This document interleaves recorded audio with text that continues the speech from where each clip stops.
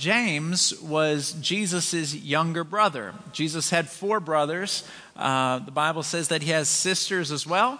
We don't know how many sisters he had, but he had 4 brothers, and James was the oldest of those 4 brothers. Jesus was the oldest child that Mary had. So it's very interesting. It's a very interesting dynamic because James's mother was the same mother that Jesus had. But they didn't have the same dad because the Spirit of God came into Mary and impregnated her. And that's why they say that she was the Virgin Mary.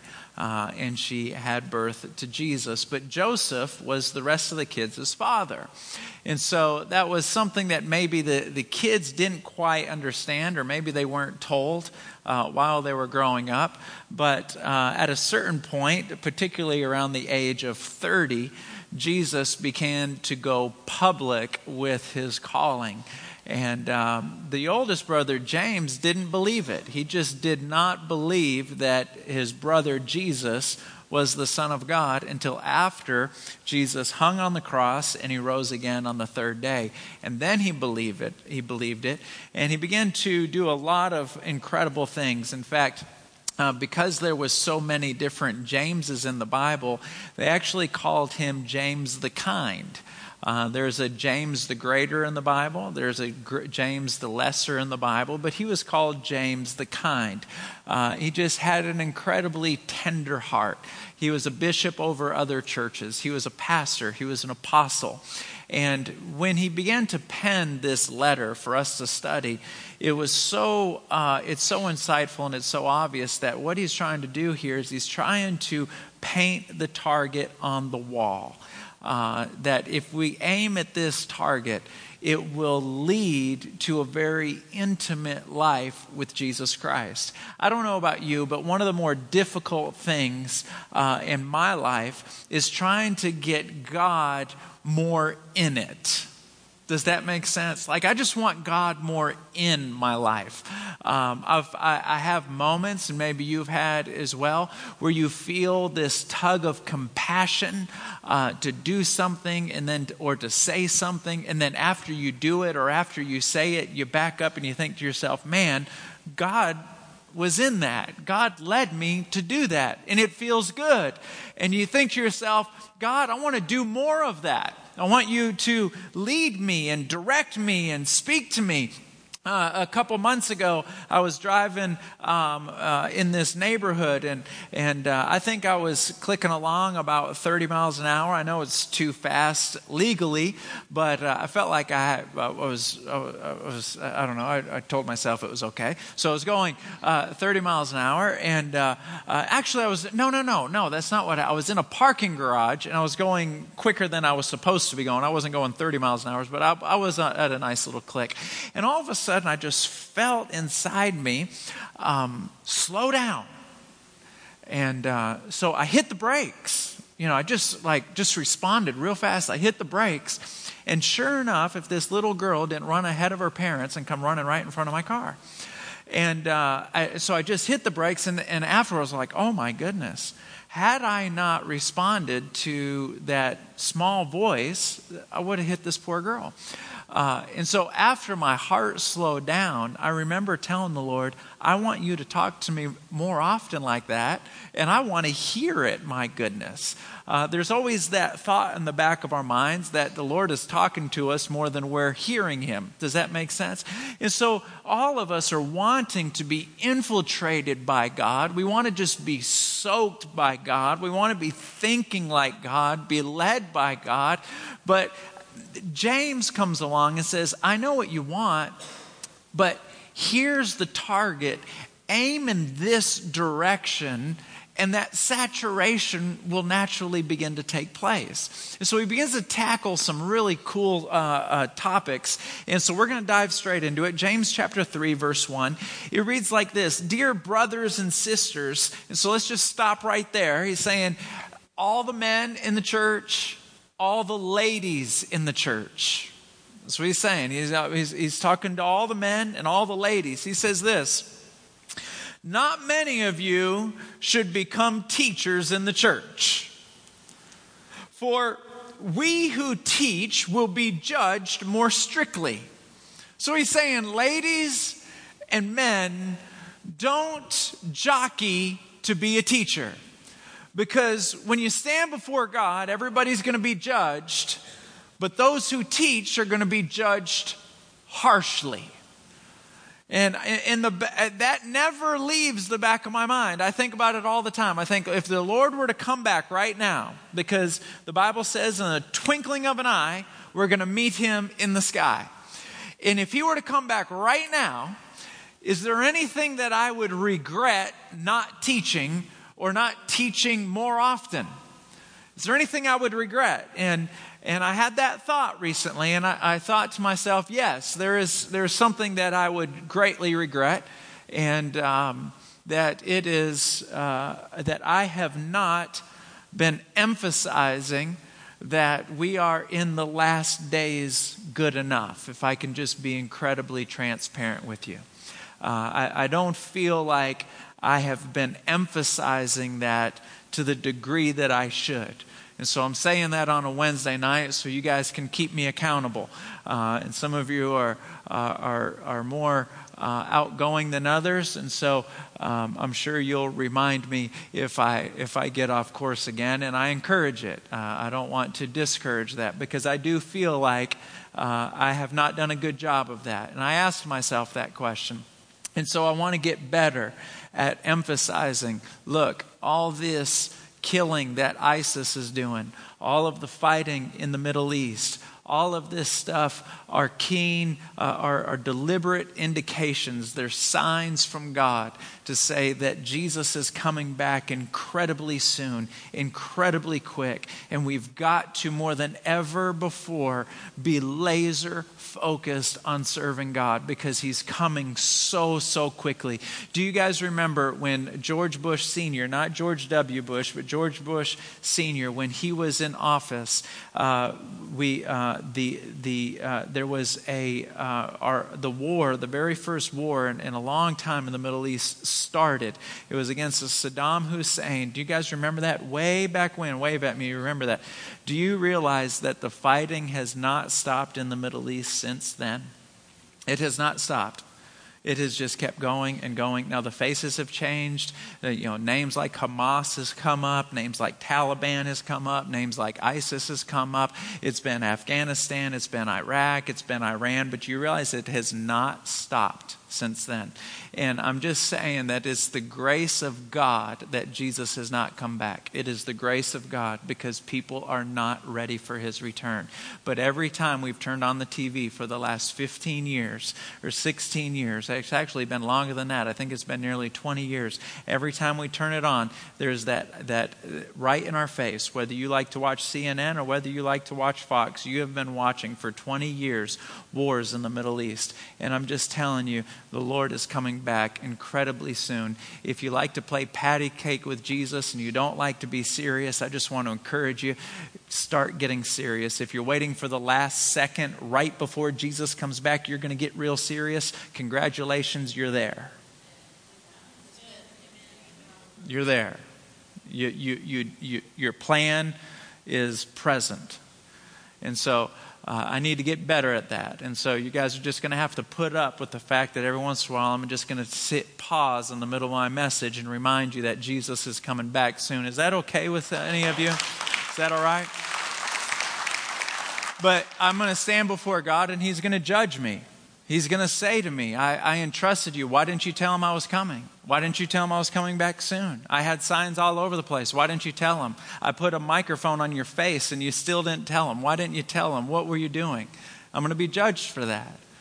And he goes on to say, all of you will be judged. And I just want to say this, those of you that are beloved children's workers, that you are serving in our children's ministry, can I just say thank you for that? Thank you for that. So many of you are parents, absolutely. So many of you are parents, and you've said to yourself, hey, if I'm going to drop my kids off for Sunday school and someone else is going to watch them, well, put me on the rotation. I don't want to just be a receiver. I want to be a contributor once every 5 weeks, once every 4 weeks. I just want to tell you, when you walk into that classroom, there are angels standing in that room. God is watching that room, and these kids are soaking in the Word of God like a sponge. Now, they may be talking and they be fighting with each other, but I'm going to tell you something. My kids know a whole bunch about the Word of God, and it's not because I'm a pastor.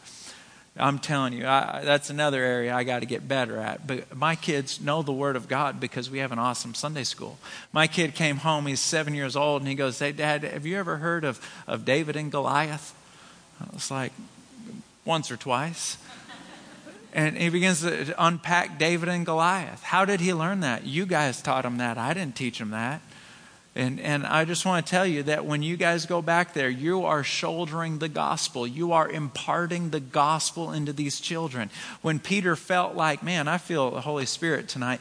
When Peter felt like he betrayed Christ, and because when he was sitting around the fire, he denied him 3 times. You guys know the story. He denied him 3 times, and he felt so bad. And then Jesus rose again on the 3rd day, and he was talking with Peter, and he looked at Peter, and he says, "Peter, do you love me?" And Peter was so apologetic because he denied him. He says, "Do you love me?" And Peter said, "Yes, I do." And he goes, "Well, feed my lambs." In other words, I want you to go teach my children. Then he looked back at him and he says, "Do you love me, Peter?" And he goes, "Yes, I do." And then he goes, "Feed my sheep." So he said, go teach my kids first, and then go teach the adults. So teaching the lambs and feeding the lambs is as, if not equally as important as feeding sheep. Do you know that if somebody doesn't get saved, if they don't give their heart to God before they get out of middle school, the probability of them giving their heart to God decreases by like 65%. 65%. It's ridiculous. If you're an adult in this room and you have not given your life to God, percentages say you're not going to. Just percentages say. Now, I just want to say that teenagers and young people and children, the older you get, the faster your heart hardens. There's such a huge responsibility in teaching our children. Such a huge responsibility. And the Lord will stand and He'll judge you and I harshly because we're the ones pointing the way. Let me see if I can illustrate this. Terry, why don't you come on up here real quick, real fast.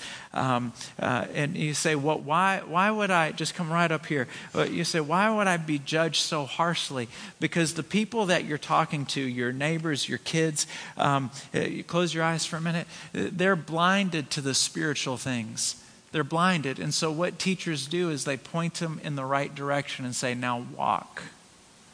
They point them in the right direction and they say, walk. And the Lord said, you're the one doing the pointing.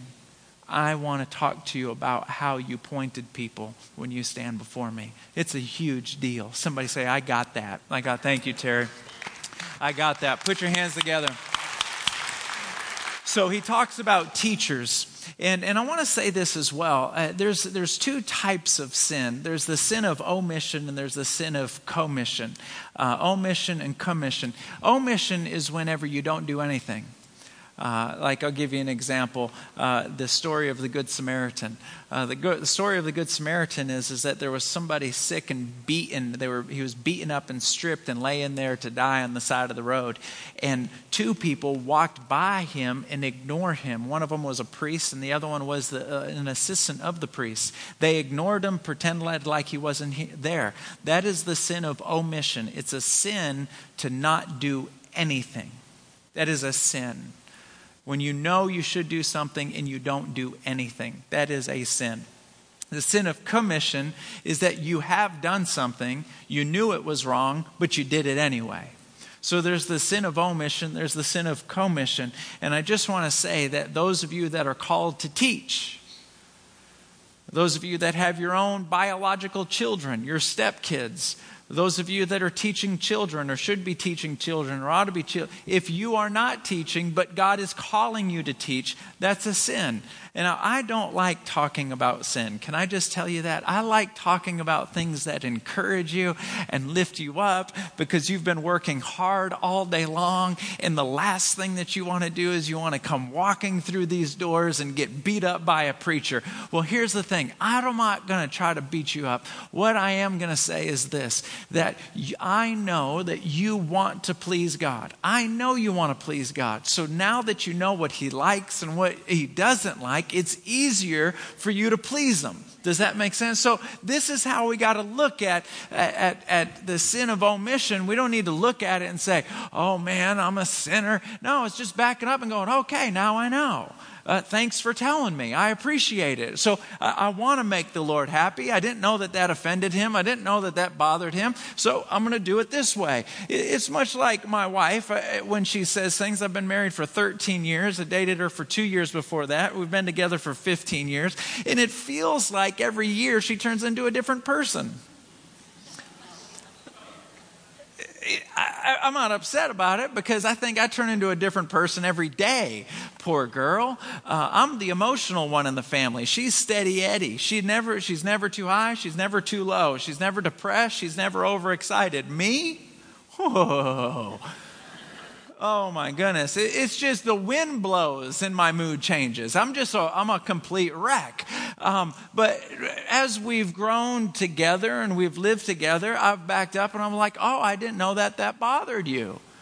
I didn't know that bothered you. Well, now that I know that bothered you, I'm not going to do it anymore. I didn't know burping at the table bothered you. I didn't know that bothered you. You know, now I know. And that's how I look at sins that are being discussed in the church. It's like, whoa. And then there's some times where I knew that it bothered her, but I just kind of forgot that it bothered her. Does that make sense? I just kind of forgot. It's not that I don't care about her. It's not that I don't love her, but it just wasn't on the forefront of my mind. And so that's how I want you to hear it tonight. I don't want you to hear it like somebody's beating you up. I want you to hear it like, I know you love the Lord. So let me remind us all what he likes and what he doesn't like. Does that sound good? All right. Let me hear it back from you. Just say, that sounds good. Clap or smile or nod or breathe or something. And so he talks about the importance of being a teacher. And then he hits this other category of tongues. He talks about how we talk. Watch this. James chapter 3, verse 2. It reads like this. Indeed, we all make many mistakes. I love how he includes himself in that. We all make many mistakes. For if we could control our tongues, we would be perfect and could also control ourselves in every other way. Everybody just bite your tongue for a minute. Go ahead. Stick it on one side of your Go ahead and participate. Go ahead. Participate. There you go. Is everyone participating? I feel like not everybody's participating. Go ahead. There you go. Just bite your tongue. There you go. Do you know that the Bible says that if you can control that, the rest of your life is controlled? Now, here's the thing. It was my wife's birthday yesterday. And so rather than getting a birthday cake, I decided to mix it up. And I went and got a whole bunch a dozen pack of Gigi's cupcakes. Bless the Lord. Isn't that a good idea? Isn't that a good idea? Raise your hand if you've never had a Gigi cupcake. Go ahead, raise your hand. Oh, Jesus. That's so sad. That is so sad. Jamie, let's call Gigi's. And you know what we're going to do? We're going to bring in Gigi's and just put them all in the lobby and let you guys just hammer Gigi's one day. Wouldn't that be fun? Man, that would be fun. Okay, let me just tell you. Gigi's is just like, I don't even know how to describe it. It's like heaven in a little cup. If you could take heaven and stick it in your mouth, it would be called Gigi Cupcake, okay? It's just so good. So I'm not going to distract myself by talking about how it's made. But what I am going to say is I bought these 12 cupcakes and I brought them home. I set them down and I've been staring at them ever since I got them. I got them last night. I hid them in the house. And so this morning at the crack of dawn, I could lift them up and have them there. And I was thinking about them as I went to sleep last night. I woke up in the middle of the night and thought about eating one, but I thought it'd be really awkward when it's a 12-pack and one's missing. And so I'm like, I'm going to eat it first thing in the morning. And then I opened it up this morning and I had different flavors. I had red velvet, I had wedding cake, I had birthday cake, I had all these, I had lemon top. And I'm sitting there and it just felt like I was in heaven. I didn't know which one to get. I didn't know. And so I'm just staring at them. I'm looking at them. I picked it up. I'm eating it. I'm like, oh my goodness, this is so good. I ate it so fast, I actually made my stomach hurt. And all these things were just going on. And it dawned on me while I was putting this message together that keeping a disciplined diet really is attached to our tongue, just like the Bible says. Well, the Bible says that your tongue controls your whole life. Your whole life. Your whole life. If you can control your tongue, you can control anything in your life, including your diet.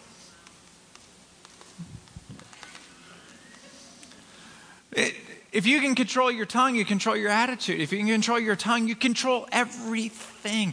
All of your relationships.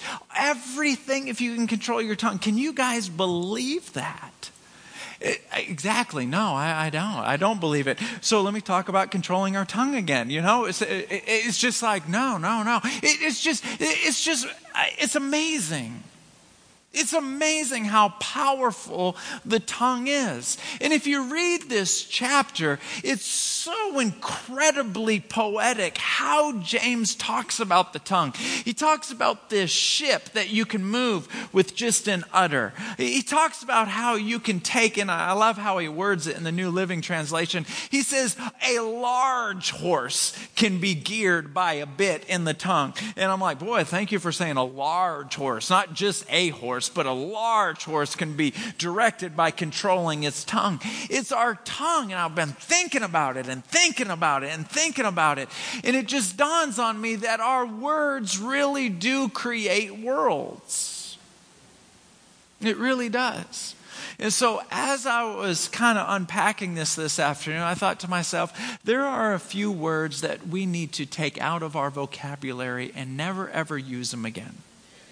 Ever again. So tonight is the night where we say, okay, James, thank you for pointing out how serious words are. And so we're just going to back up and we're going to say, what words should we never, ever, ever, ever, ever, ever, ever, ever say again?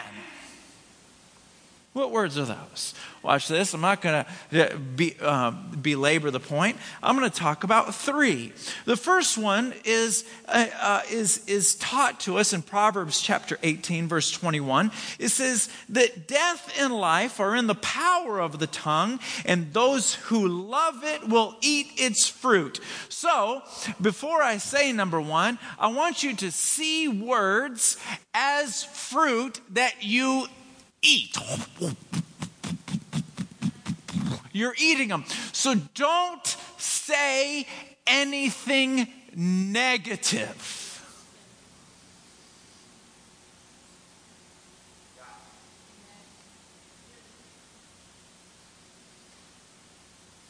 You guys get that? Now you're looking at me like that is so churchy to say because it's impossible.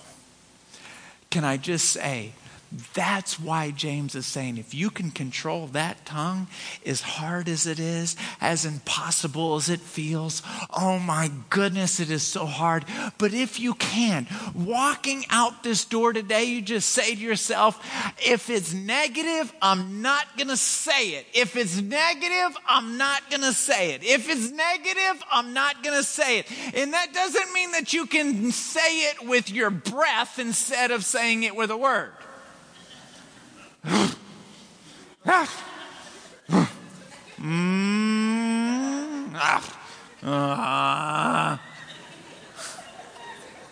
Right? That doesn't mean that you can say it with your face instead of with your words.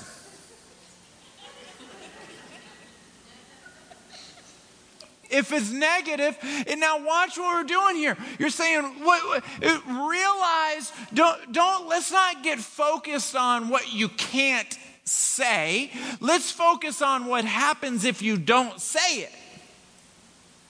See, if you don't say it, you don't eat it. And what you eat gets in you and it infiltrates you like cancer. So you say something negative, and the Bible says that you eat its fruit. So just imagine you're eating a big pie of negative. So all that negative is getting inside of here. It's in your brain. It's in your emotions. It's inside of you. And all of a sudden it just takes over you like a cancer of negativity. That's how crazy words are.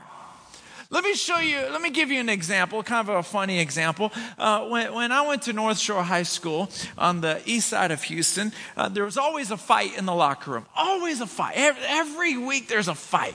And every time it was my turn to fight, I always tried to get really loud because I was never really a good fighter. Never, ever. I don't like getting punched, and I'm scared to punch, okay? So it just didn't work out good. And so what I would do is I would get loud, and I would yell, because watch this. I would tell myself, I better hurry up and get mad so I can stop being scared. I don't know if that makes sense to you or not. But I better hurry up and get mad and get ticked so I can overcome being scared. And that is the power of words, is that I can overcome being afraid by getting mad. But in the same token, you can overcome joy by being negative. Does that make any sense at all? It's like your words, and then here's the deal with words. Words are like sweat. It oozes out of you. And so you're eating negative, you're talking negative, it goes in you, and then it comes out of you like BO.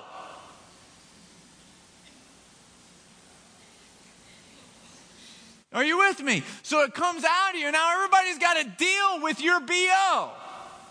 And do you know what kind of fortitude it takes to overcome your BO? With a whole bunch of positivity. Man, that takes some work. So we've just kind of poisoned our mind, our heart, our soul. It comes inside of us and then it comes back out of us. So number one is negativity. Number two, the second word that we just want to take out of our vocabulary, we find it in Ephesians chapter 5, verse 4. It says, "Let there be no filthiness or foolish talk, nor crude joking, which are out of place. But instead, let there be thanksgiving." So now we just take out all vulgarity. Just take it out.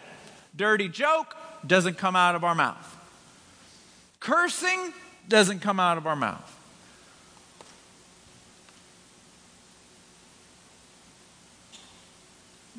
No vulgarity. Now you say, well, is that a sin? Look, we're not talking about punishment. We're talking about opportunity.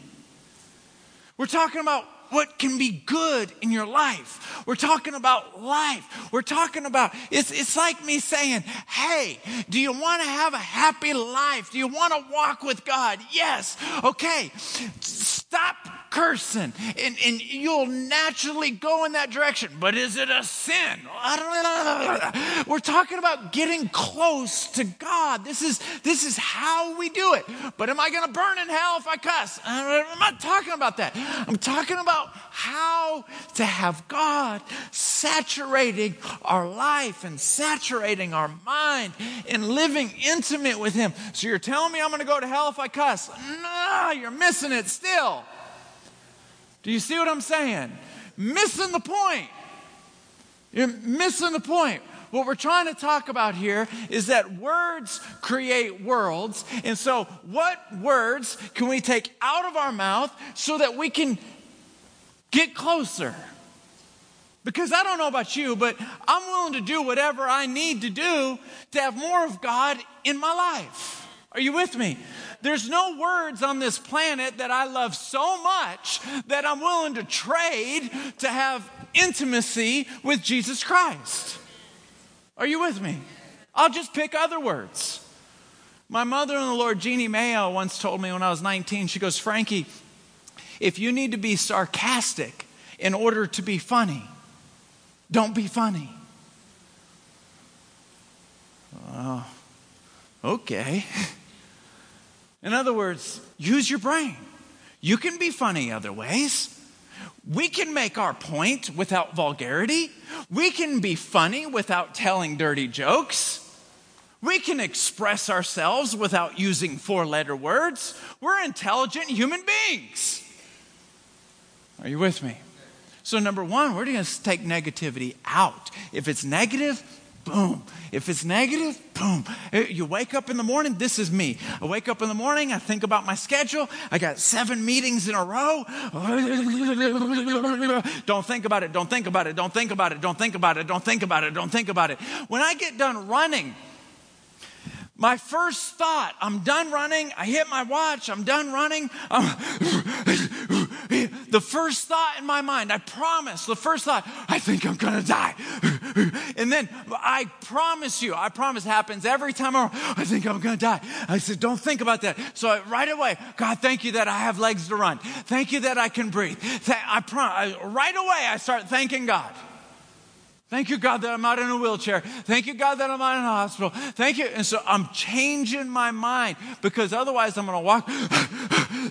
I'm never going to do this again. I feel like I'm going to die. My heart is in my foot. Do you see what I'm saying? Right away.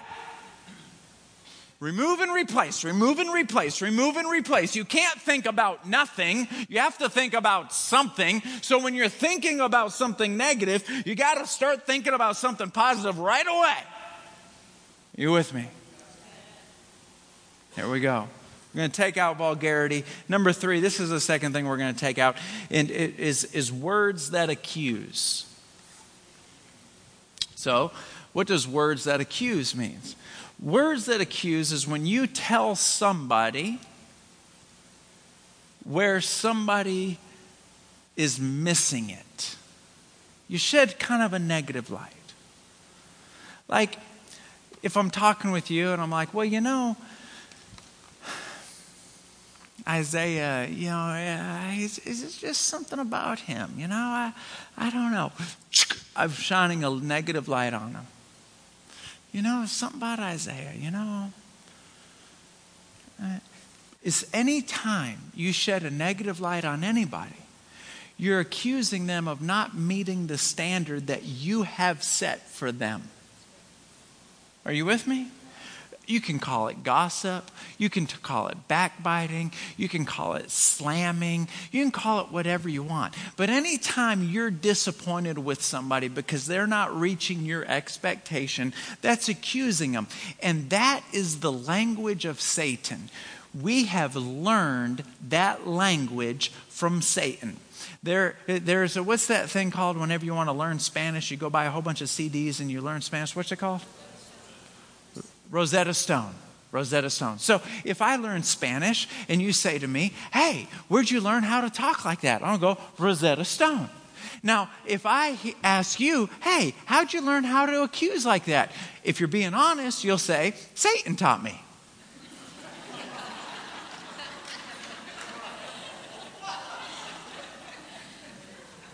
And you would be telling the truth. If I'm slamming Isaiah, if I'm just kind of shedding a negative light, and it's very interesting because I could say, I'm not talking bad about him, I'm telling the truth. Oh, okay. I would be honest, yeah, Satan taught me how to do that.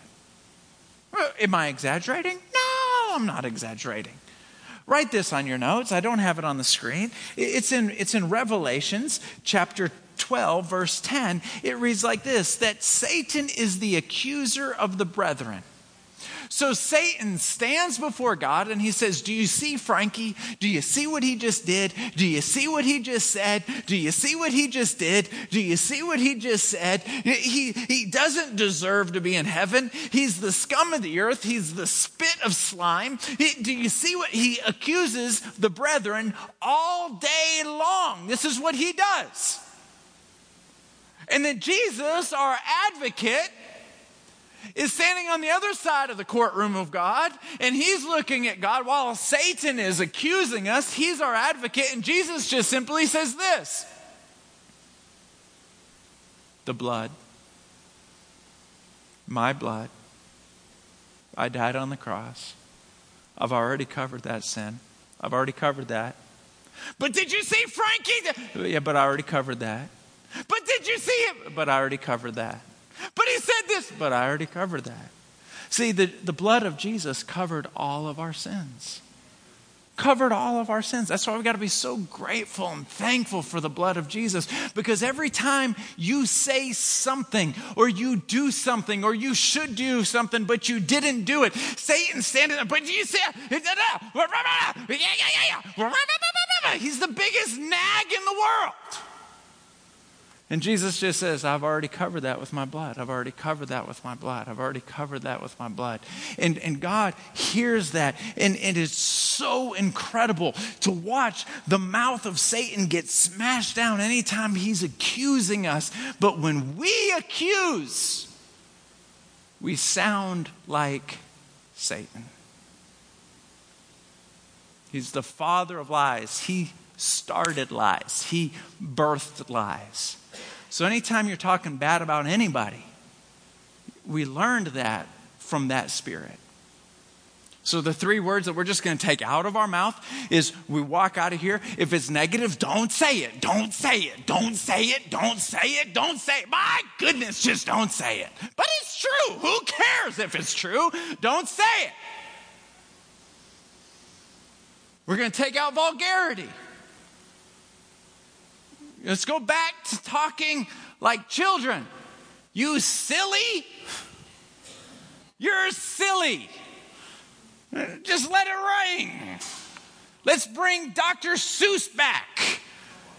You silly, dilly, willy, pilly, gilly. Let's bring it all back if you have to. Let's get the vulgarity and the cursing. Let's get it out. Let's get it out. Are you guys with me? Now there's a few words we need to put in. These things need to be in our mouth, and they can replace the words we just pulled out. Are you guys ready? Are you guys ready? Is this helping anybody? Yes. So these are the words we need to put back. Oh man, before I go there, I got to really, does anyone here have a lighter? Anyone here have a lighter? Come on. Anyone? I need a lighter for my visual illustration. Does anyone have a lighter? Nobody here's got a lighter? Some of you have a lighter and you don't want to share it. Okay, that's fine. Point at the person next to you if you know they have a lighter. No, I'm just kidding. I'm just kidding. James chapter 3, verse 6. You'll see why I wanted a lighter. Watch this. And among all the body parts, your arms, your legs, your ears, your nose, among all the body parts, the tongue is the flame of fire. It is, that matches will work. Come on up here, Jamie. Help me out. Come on up. Yeah, come on up here. I need you. Come up here. Come here. Don't even pretend like you're shy, girl. Too many people know you. All right, take this and get out the match, and you'll know when you're supposed to light it. Okay. Now listen carefully. You'll know when you're supposed to light it. It is a whole world of wickedness, talking about your tongue, corrupting the entire body. It can set your whole life on fire, not yet, for it is set on fire by hell itself. So literally, your tongue is set on fire by hell itself. It walks right up to you and goes... And then you can just put it out with a whole bunch of love, just like that. Didn't that work out? Give Jamie a big round of applause, will you? Thank you so much. Thank you so much. So just know that any time that your mouth is breathing gossip or breathing anger, you just go, wait. Some little imp devil came up here with a little match and stuck it in my mouth, and I'm just... Lord, help Frankie, huh? Now, these are what we want to put in. Ephesians chapter 4, verse 29. Do not let any unwholesome talk come out of your mouth, but only what is helpful for building up others according to their needs, that it may benefit those who listen. So what he's saying here is encourage. Let everything comes out of your mouth, just lift people up. Just encourage, just make them feel good. Right? So that's the first thing we want to put in. Everybody say encouragement. That you are an encourager. There was a guy in the Bible named Barnabas, and because his name was weird, they just started calling him by his reputation. I'm just kidding. I made that part up. But they called him the son of encouragement. Because every time he talked to him, does anyone here have anyone in your life that they are so encouraging? Go ahead and raise your hand if you have somebody in your life that they are just so encouraging. If you didn't put up your hand, I'm going to pray for somebody to come into your life. It feels so good. Doesn't it feel good? I love talking to those people. I remember growing up, Isaiah used to go to this church too, Triumph Church. Bishop Randy Clark, who spoke last Sunday, he pastors Triumph Church. I grew up in his church. There used to be this guy. Every time, his name was Scott. Did you ever remember Scott? He had straight hair. He looked like the Tin Man on Wizard of Oz. But no, the straw man. His face was real thin. He'd come up and go, "Hey, Frankie, man, you are the man. Jesus loves you." I don't think you know me the way you think you know me. I would think that. I don't think you know me the way you think you know me. I was a freshman in college. I'm like sowing my oats. He's like, "I don't think you know the way you." And Jesus loves you. And you know what else? I love you too. And he put this big smile on. Wouldn't you know, on a bad day, I'd go stand in the lobby real close to him, waiting for him to look at me. Just because I wanted to hear, "You know, Frankie, God loves you." And he'd always smile after every sentence. God loves you. And you know what? I love you too. And all these years later, I still remember him. Man, it feels so good. Wouldn't it be nice to be that guy? That people are like, "Oh man, I'm having a bad day. Every time I talk to you, I feel good." Doesn't that feel good? Instead of the guy, watch this. Instead of the guy that you, here, give me that peppermint. I'm in the front row real quick. Instead of the guy that you come up and you eat negative fruit, and negative fruit stinks, and it's in your mouth. You're chewing on negative all the time, and as soon as somebody talks to you, it's like green.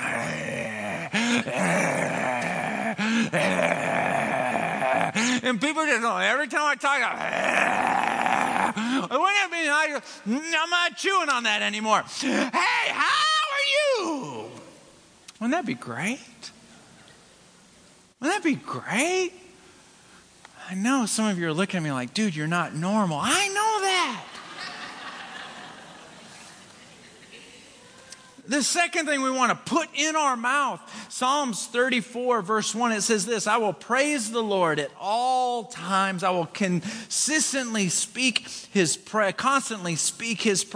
In other words, in my mouth all the time, "I love you, Jesus. I thank you, Jesus. I love you, Jesus. I thank you, Jesus. I love you, Jesus. I thank you, Jesus." And you go, "But man, I got some big problems." What does that have to do with telling the Lord that you love Him? Right? I mean, I got things that I'd like the Lord to do for me. I know you got things you'd like the Lord to do for you. What does that have to do with telling the Lord we love Him a lot? "Lord, I love you. I love you. I love you. I love you. I love you. I love you. Man, I love you, Jesus. I love you, Jesus. I thank you, Jesus. I love you, Jesus. I thank you, Jesus. I love you, Jesus. I thank you, Jesus. I love you, Jesus. I thank you, Jesus. I love you, Jesus. I thank you, Jesus. I love you." Man, isn't that a bit repetitive? God hears more than just our words. He hears the echo of our words that comes from our heart. Isn't that good? I love you, Jesus. I thank you, Jesus. So what comes out of our mouth, we got certain things we're going to take out of our mouth, but certain things we're going to put in our mouth. Why? Because it controls our whole life. James says it controls our whole life. So everything that comes out of our mouth should be positive. And the other thing that comes out of our mouth is just praise. Encouragement and praise. Encouragement and praise. Encouragement and praise. Encouragement and praise. Encouragement and praise. Could you imagine if all that came out of our mouth were uplifting things and praise? According to James, assuming he's telling the truth, our whole life changes in the direction of our tongue. The third thing that I want to say that we want to put in, this is the last thing, is 1 Thessalonians. I got 6:16, but that's not 6:16. It's 5:16, right? 5:17. It reads like this: pray continually. That's in our mouth all the time. All the time. Now, I'm only on verse 2 of chapter 3. I hope you brought a blanket. We're going all the way through the chapter tonight. I'm just kidding. All right. I'm only going to share one more verse. And this is when he talks about true wisdom. So we've talked about 3 topics tonight that James talked about. We talked about, number 1, we talked about teachers. Then we talked about tongue. And then number 3, he talks about true wisdom in chapter 3. This is the last topic that he tackles. Talks about true wisdom. Now watch this. It says this: if you are wise, in other words, some of you aren't, let's be honest.